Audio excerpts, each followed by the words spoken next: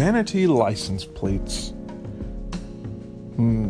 I think they have to be, 7 characters long? So you could do something like, ew, poop, or you looked, or something like this, and beyond. I'm on the Googlies.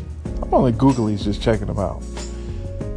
Basically, a vanity license plate is a license plate in the United States that the government allows you to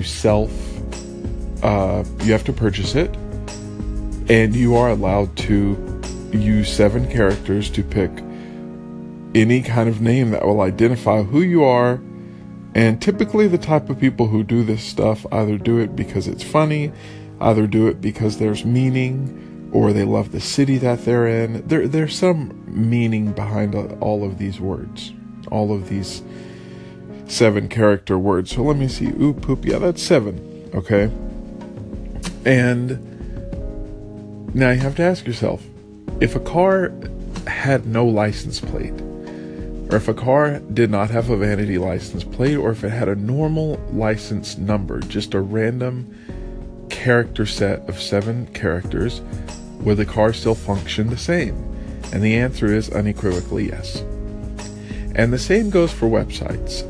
If my website domain name is moogly googly poogly woogly, it's gonna act the exact same way as if the name of the website is a.com or b.com or wp.com, which is the one for WordPress. But the very, very short domain names are highly valued, highly valued, highly sought after.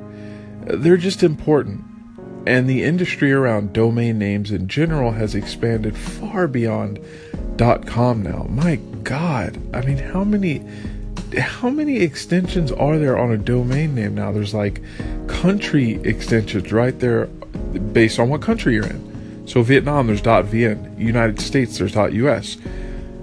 And so the reason I bring this up is because I have, my website is philip.blog, philip.blog. It's very, very, very easy to remember. I jumped on it at the first opportunity to do it because there are 2 reasons. Number 1, my username on WordPress.com is Philip, Philip, which is like pretty cool. I love having that namespace.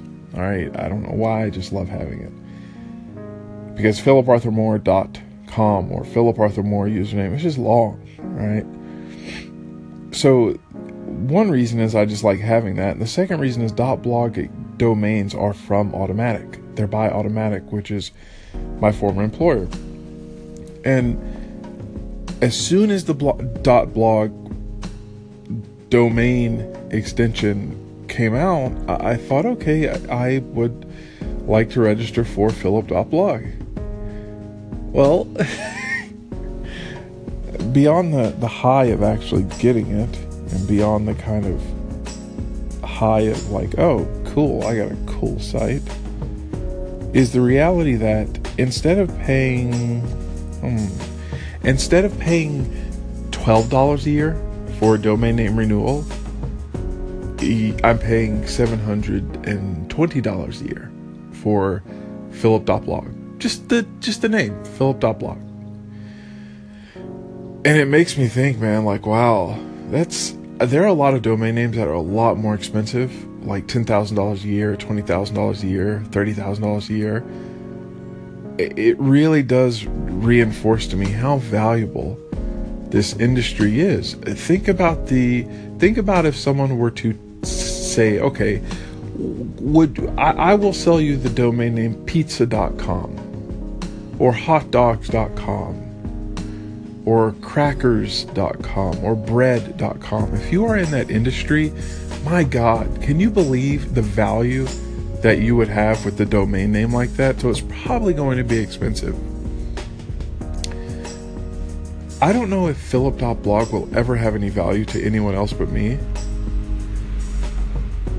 but it sure does kind of feel nice having it. It's like a vanity license plate. My site's still going to run the way it's going to run whether or not I use that name, but I don't know, I just like it. I just like it so much, man. It's expensive though.